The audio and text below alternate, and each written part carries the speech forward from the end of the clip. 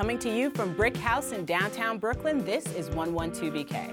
On the show today, New York gun legislation and Brooklyn's youngest street artist, as in 9 years old. Hi and welcome to the show. I'm Ashley Ford, and today is International Women's Day. The first of the Me Too era, the second after the inaugural Women's March, and the first that feels like we're all talking about some valid shit. Women's empowerment, women running for office, women organizing opposition to injustice or to influence policy. I salute all you women out there who are demanding to be heard. I think they're hearing us, but we still have a pay gap. Women still make 20% less than men for the same job. We lack adequate representation. Fewer than 20% of U.S. Congress members are women. And there are still challenges to our reproductive rights. Vice President Pence saying abortion in the U.S. will end in our time. And we still don't have an equal rights amendment, unlike 134 other countries, including Chad, Russia, and Turkmenistan. A country that has men in its frickin' name, and on and on and on. Now, I don't think I'm being cynical when I say none of us knows what will or won't happen in our time. Our time could end in a year, tomorrow, or within the hour. I'm less concerned with what will be true 50 years from now and more concerned with who among us stands and fights for the rights of women, half the world population, right now. If you count yourself in that group, then happy International Women's Day.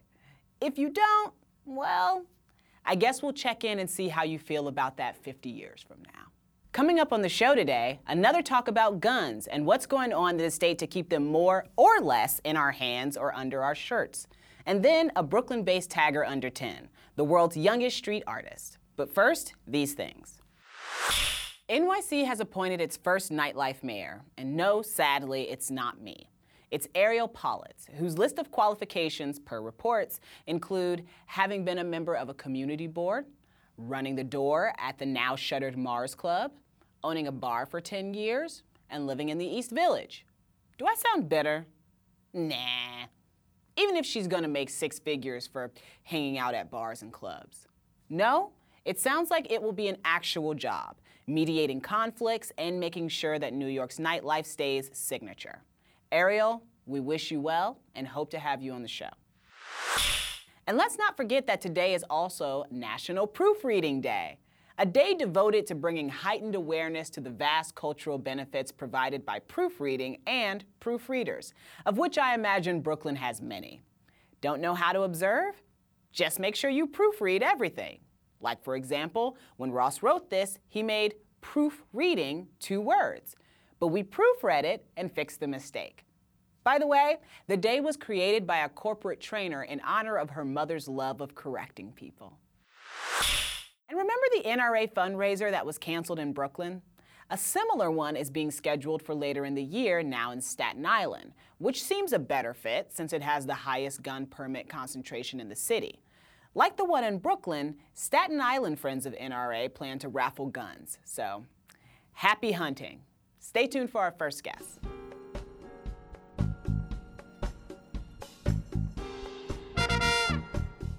We talked a couple of weeks ago, post-Parkland shooting, about the reflexive Republican, read NRA, response that mass shootings are a mental health issue. I hope that one day we'll be able to put that talking point to rest, and if we do, our next guest will have played a prominent role. We called him back today to talk more about guns, and this time about their presence in New York and legislation being proposed in the State House. Jonathan Metzl, welcome back to 112BK. Thanks so much. It's great to be back. It's always fantastic to have you, even though the circumstances are not always awesome that we're speaking under. Maybe things are changing now, so. Let's hope. It feels like the gun control movement has gained some traction over these past several weeks post-Parkland. Since we last spoke, it seems like I'm seeing more conversations about it, I'm seeing more media about it, more interviews. The teenagers out of Parkland are really blowing my mind.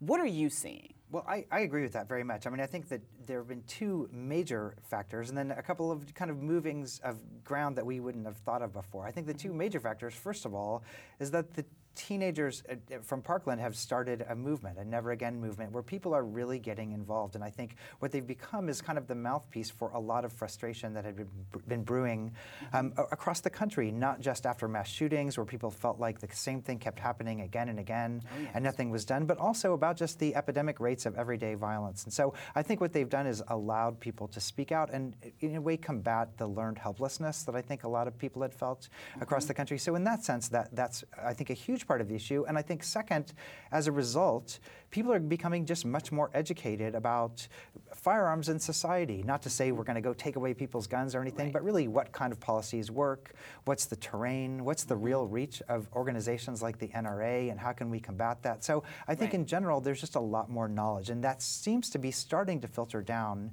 into state houses and places where we never would have seen that. I mean, there's movement in places like Oregon and Washington State that I think are important, banning bump stocks, making it harder for people convicted of domestic violence to own weapons. So I think those are important loopholes. And even over the last couple of days, we've seen movement in Florida, a very, very pro-gun state, to enact some real common sense measures. I saw a video this morning of one of their representatives talking about how kids don't get to decide what happens in Florida because kids aren't in this room and kids aren't lawmakers. And I'm like, you just inspired a lot of kids to show up to vote in the fall, but okay. Well, and the other part of that is that really, I don't think that I think the NRA is going to have to come up with some new strategies, because I think this message of we're not giving an inch on anything, it's not the compelling story. I don't think that's where people are at right now. It's really like, how can we create a world where we respect people's gun rights, but also create safer societies? And so I think they need a new playbook, to be honest. They do need a new playbook. Let's talk about New York's playbook.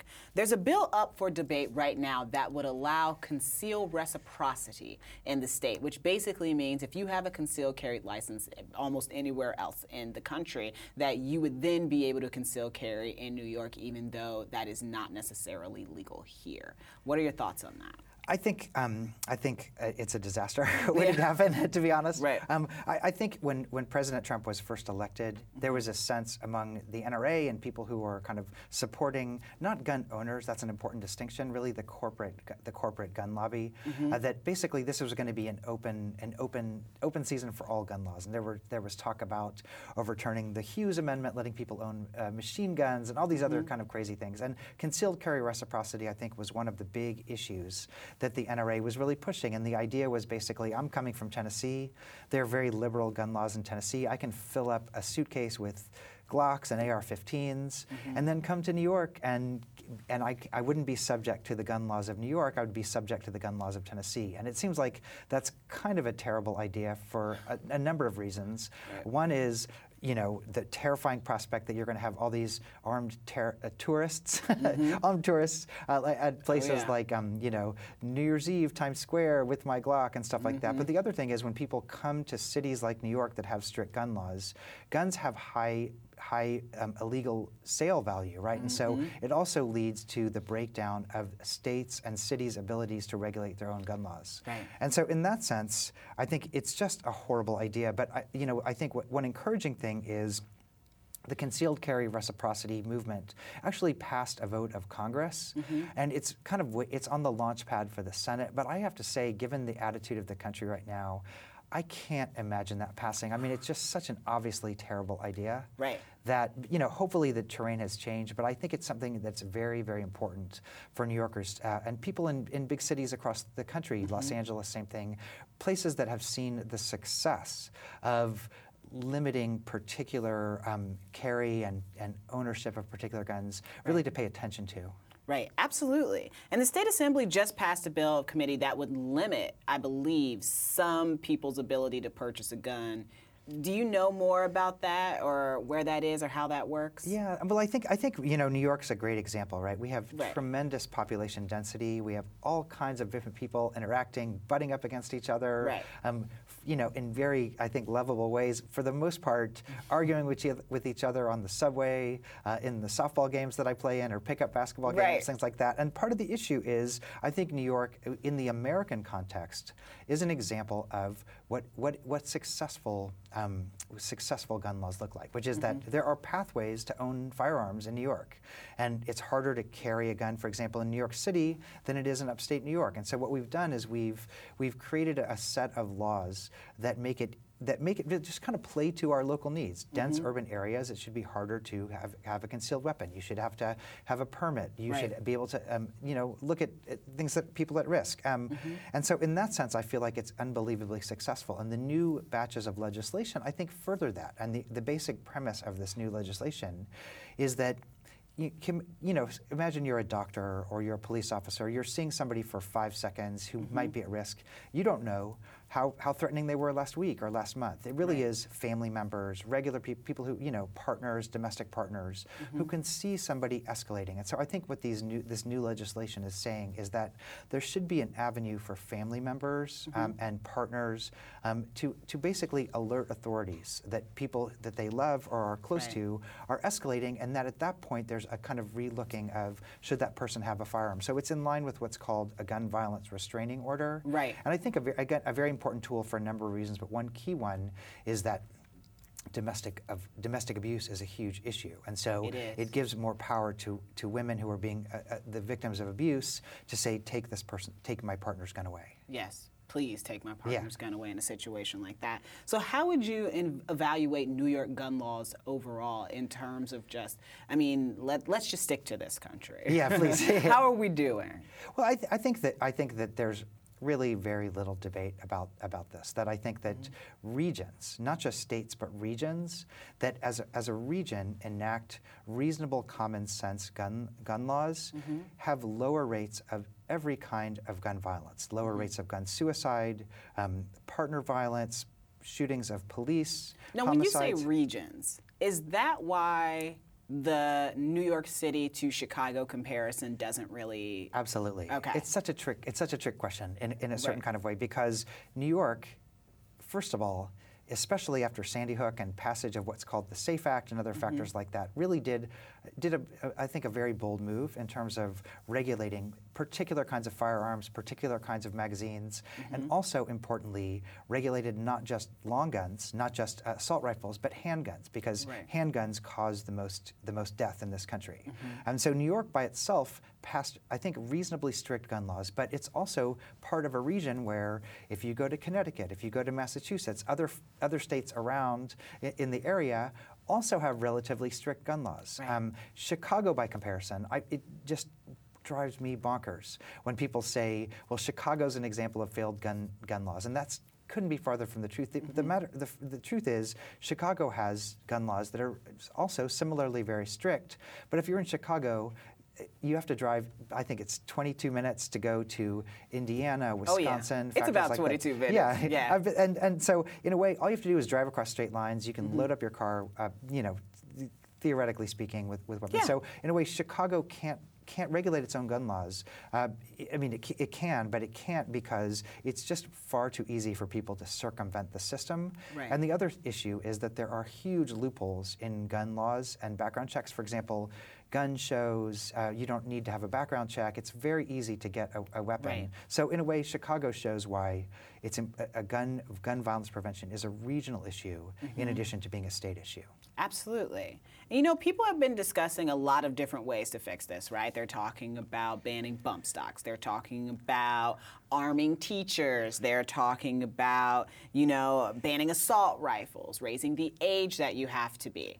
Are these things going to be helpful? Or, I'm guessing some of them can be or will be, but other ones I am not super encouraged by, especially arming teachers. What are you, where are you on those? Well, I'm kind of predictable about this. I would say on one hand, I can understand the emotional response, particularly of banning assault rifles, because assault rifles are causing all of this death and mass shootings, and they're very important symbols of our own powerlessness. And so in that sense, I think banning assault rifles, I can understand why it has the symbolic valence that it does. And I think that's important. Banning teachers, I think, is arming teachers. I'm sorry. Don't ban them. Yeah, let's ban teachers. If we ban teachers, then we'd not have armed teachers. No, I would say that I just think that arming teachers brings more guns into schools, and so even though that might make some emotional sense, all you're doing is adding the so-called environmental hazard, the gun. You're just yeah. putting more guns in schools. So for me, yeah. there's no evidence that that's going to work. And it's not surprising to me why the NRA and President Trump and other people are pushing this. I think that what it does is it just creates the market for more guns, right? And so Yes. in a way, I think that's beneath a lot of this.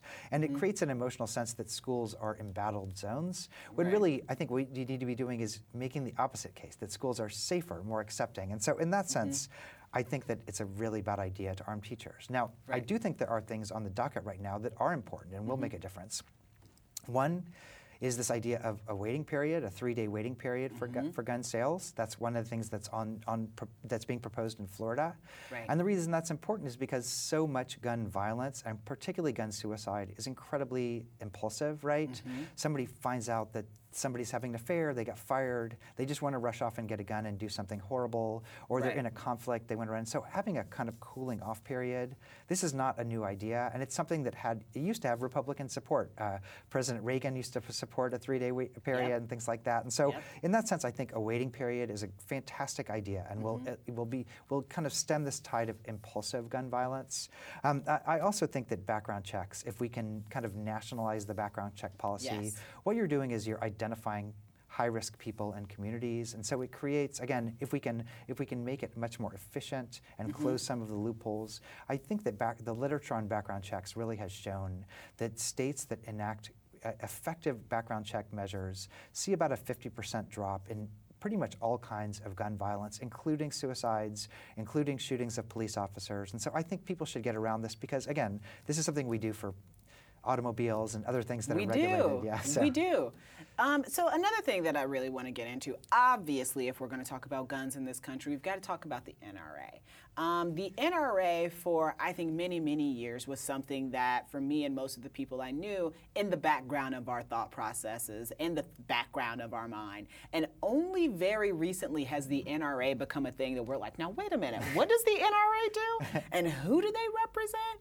I know that, like, before we got into the recorded conversation, we talked a little bit about how the NRA has been reacting to Parkland and what that's done for their image. Can you talk to me a little bit about that? Right. Well, I think that the conflation that the NRA has gotten away with for all these years, that now I think we need to really push back on, is the idea that the NRA represents all gun owners, and that's not true. In fact, that couldn't be further from the truth. First of all, most gun owners are responsible citizens.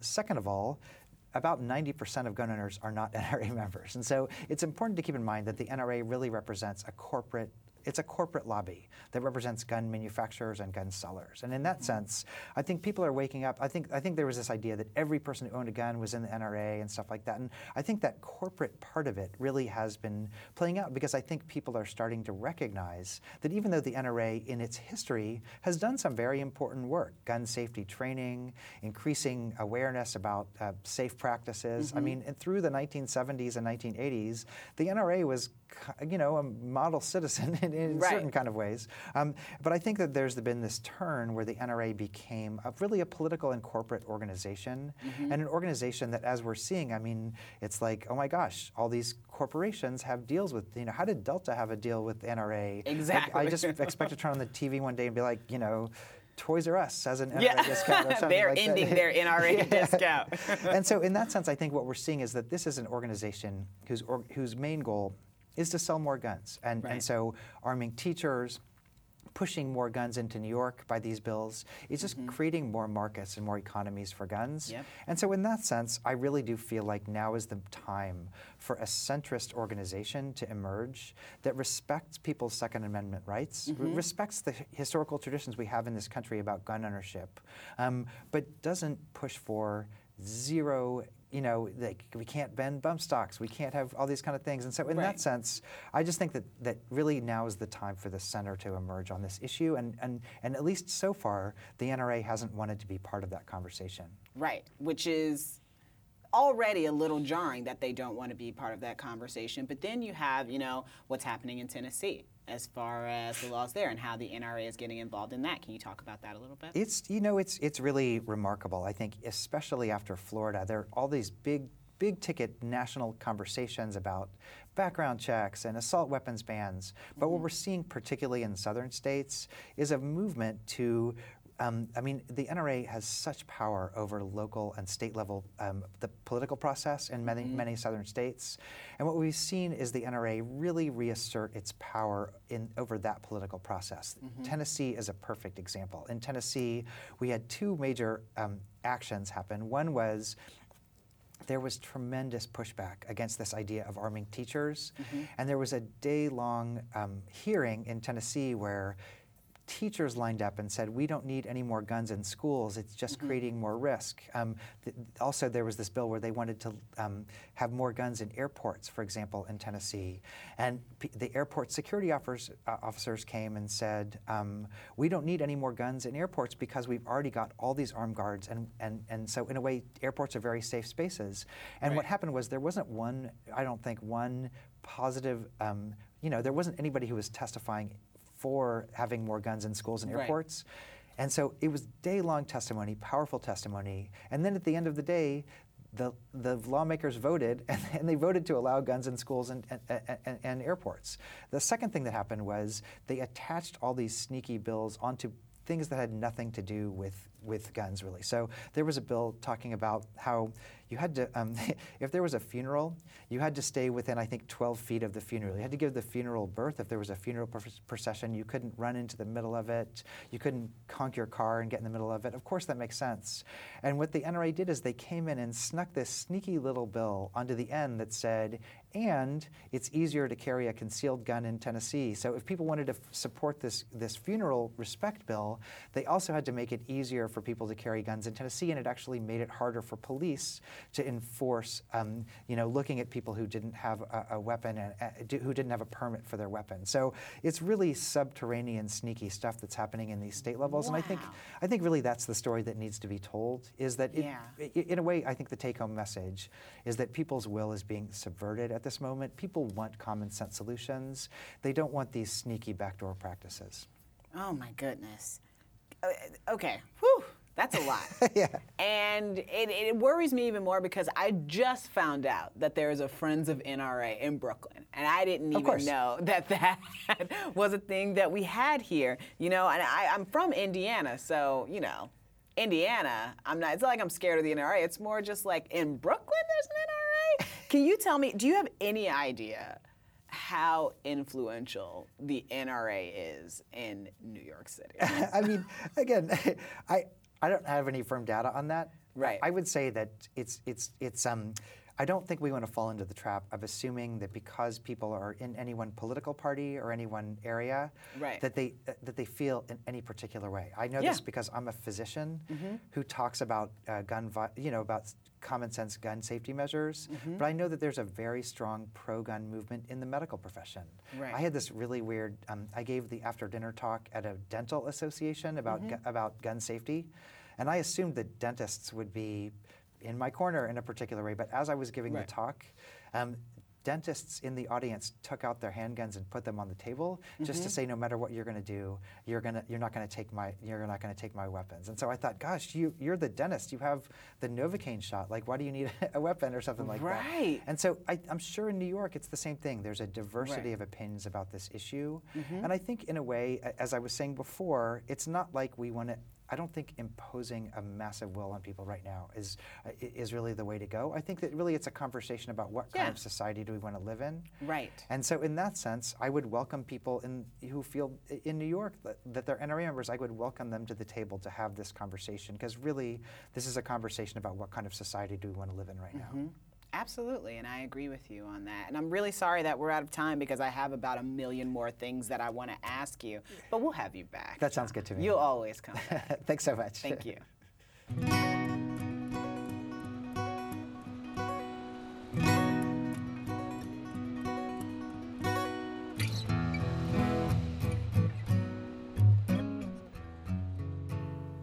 At 3, most kids are still learning how to speak in complete sentences. And when they draw, it's stick figures, if they're good. At 6, our next guest was way beyond stick figures and starting to vandalize walls. But in her case, that was like art school. Lola Glass, or Lola the Illustrator, is a graffiti artist whose work is featured in Bushwick and who made it onto Brooklyn Magazine's 30 Under 30 this year, which at only 9 years old is 2 decades ahead of the curve. She may be the world's youngest street artist, and yesterday she braved the snow to come talk to us. Here is Lola Glass. Lola, thank you so much for being here. I really appreciate having you, especially you coming through the snow to come on the show. Can you tell me a little bit about how you got started with spray painting? Well, I didn't really know that spray painting existed before I was 6 and that I went to Bushwick when a relative came over. And so we went there and he had given me a spray marker for, like, when relatives come, they usually bring something for me and my sister. And so we went there and I was trying it out, and I was drawing on the, like, detailed background. Like, I was drawing a miniature version of the wall with the background, and it was Bo Stanson's, and Joe, the curator, was driving, and he saw me. He was like, "What are you doing?" And I froze, and then he started shouting at me. And the artist he was driving with was like, "Dude, she's just a kid." And so after a while, he calmed down, and so it was okay. And he talked with my parents, and he just came up to me and said, "Welcome to the Bushwick Collective." So you were just in like that. It was just a moment. Everything came together perfectly. What was it about his drawing that made you want to draw? Well, basically every time I look at a drawing, it makes me feel like I want to draw. Really? Sometimes I want to draw like a miniature version, or like I tried drawing like Pixar characters with my own style. It's like if you go on Safari and you search up like a Disney Pixar character, sometimes the drawings from other artists will show up. Yeah. So I tried drawing one of like a few people with my own style. Did you like the way it turned out? Not really. Maybe because I drew them little. Yeah, but that might be it. Yeah, because I drew like 5 on one page. Right. I'm still trying to learn how to draw small things, right? Like, I'm a person who, I'm not like you, Lola. I have no artistic talent. I try really hard, or at least I do now. But it's been really tough for me to learn how to draw small things. And you draw big things when you do graffiti. You make these things that are taller than you. How do you get to a place where you draw that big? Is it hard? Is it challenging? Or do you find it even easier than drawing the little stuff? It's a little bit of easy and challenging because like the challenging part is seeing where all this stuff goes, because a lot of time, like most of the time, you have to scoot back and see your wall, and sometimes there's like something blocking it, so you can't see the part you're working on. It's especially tough when it comes to the faces, because like with the eyes is really, really hard. Yeah. Because I have my own way of doing really detailed eyes, and sometimes it's really challenging because maybe either I can't see the eyes, or I do one eye one way and the other different.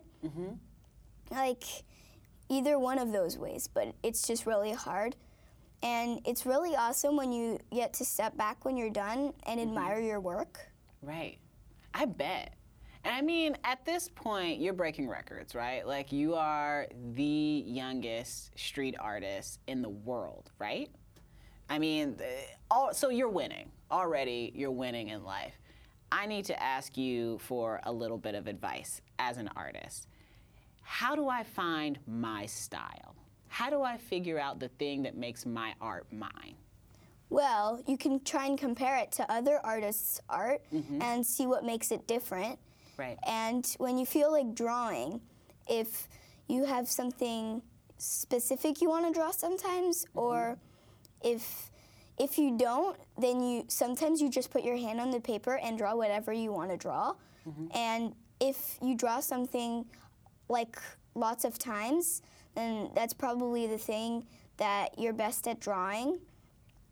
And I like to say that everybody has their own style. Yeah. Even though sometimes other people have a hard time saying that they do or have a hard time finding it. So I noticed that one of your walls was Miyazaki's Totoro and a couple other things. Can you tell me about your process going from like drawing that out to putting it on the wall? Is that how you do it, or do you just paint it? Yeah, well, I draw it on the paper, sometimes like a few times, just to make it look right and give me practice for how I'm going to make it. And then on the wall, sometimes it looks a bit different. Like the Totoro I did on the paper, which is now in my sister's room above her bed. And so I made that one a little crooked and the face looked different.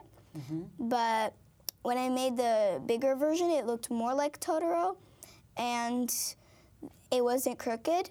So it was kind of the same, mostly the same. Right. And there's just like little differences like that. Like I made a wall of a giant version of me with a spray can like that. Yeah. And I called it Spray Girl.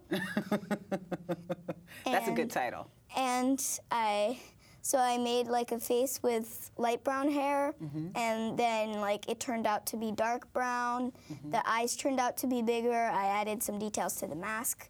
Right. So there's always a little bit changing on your wall than your actual first drawing. And it's also hard to come up with the ideas sometimes.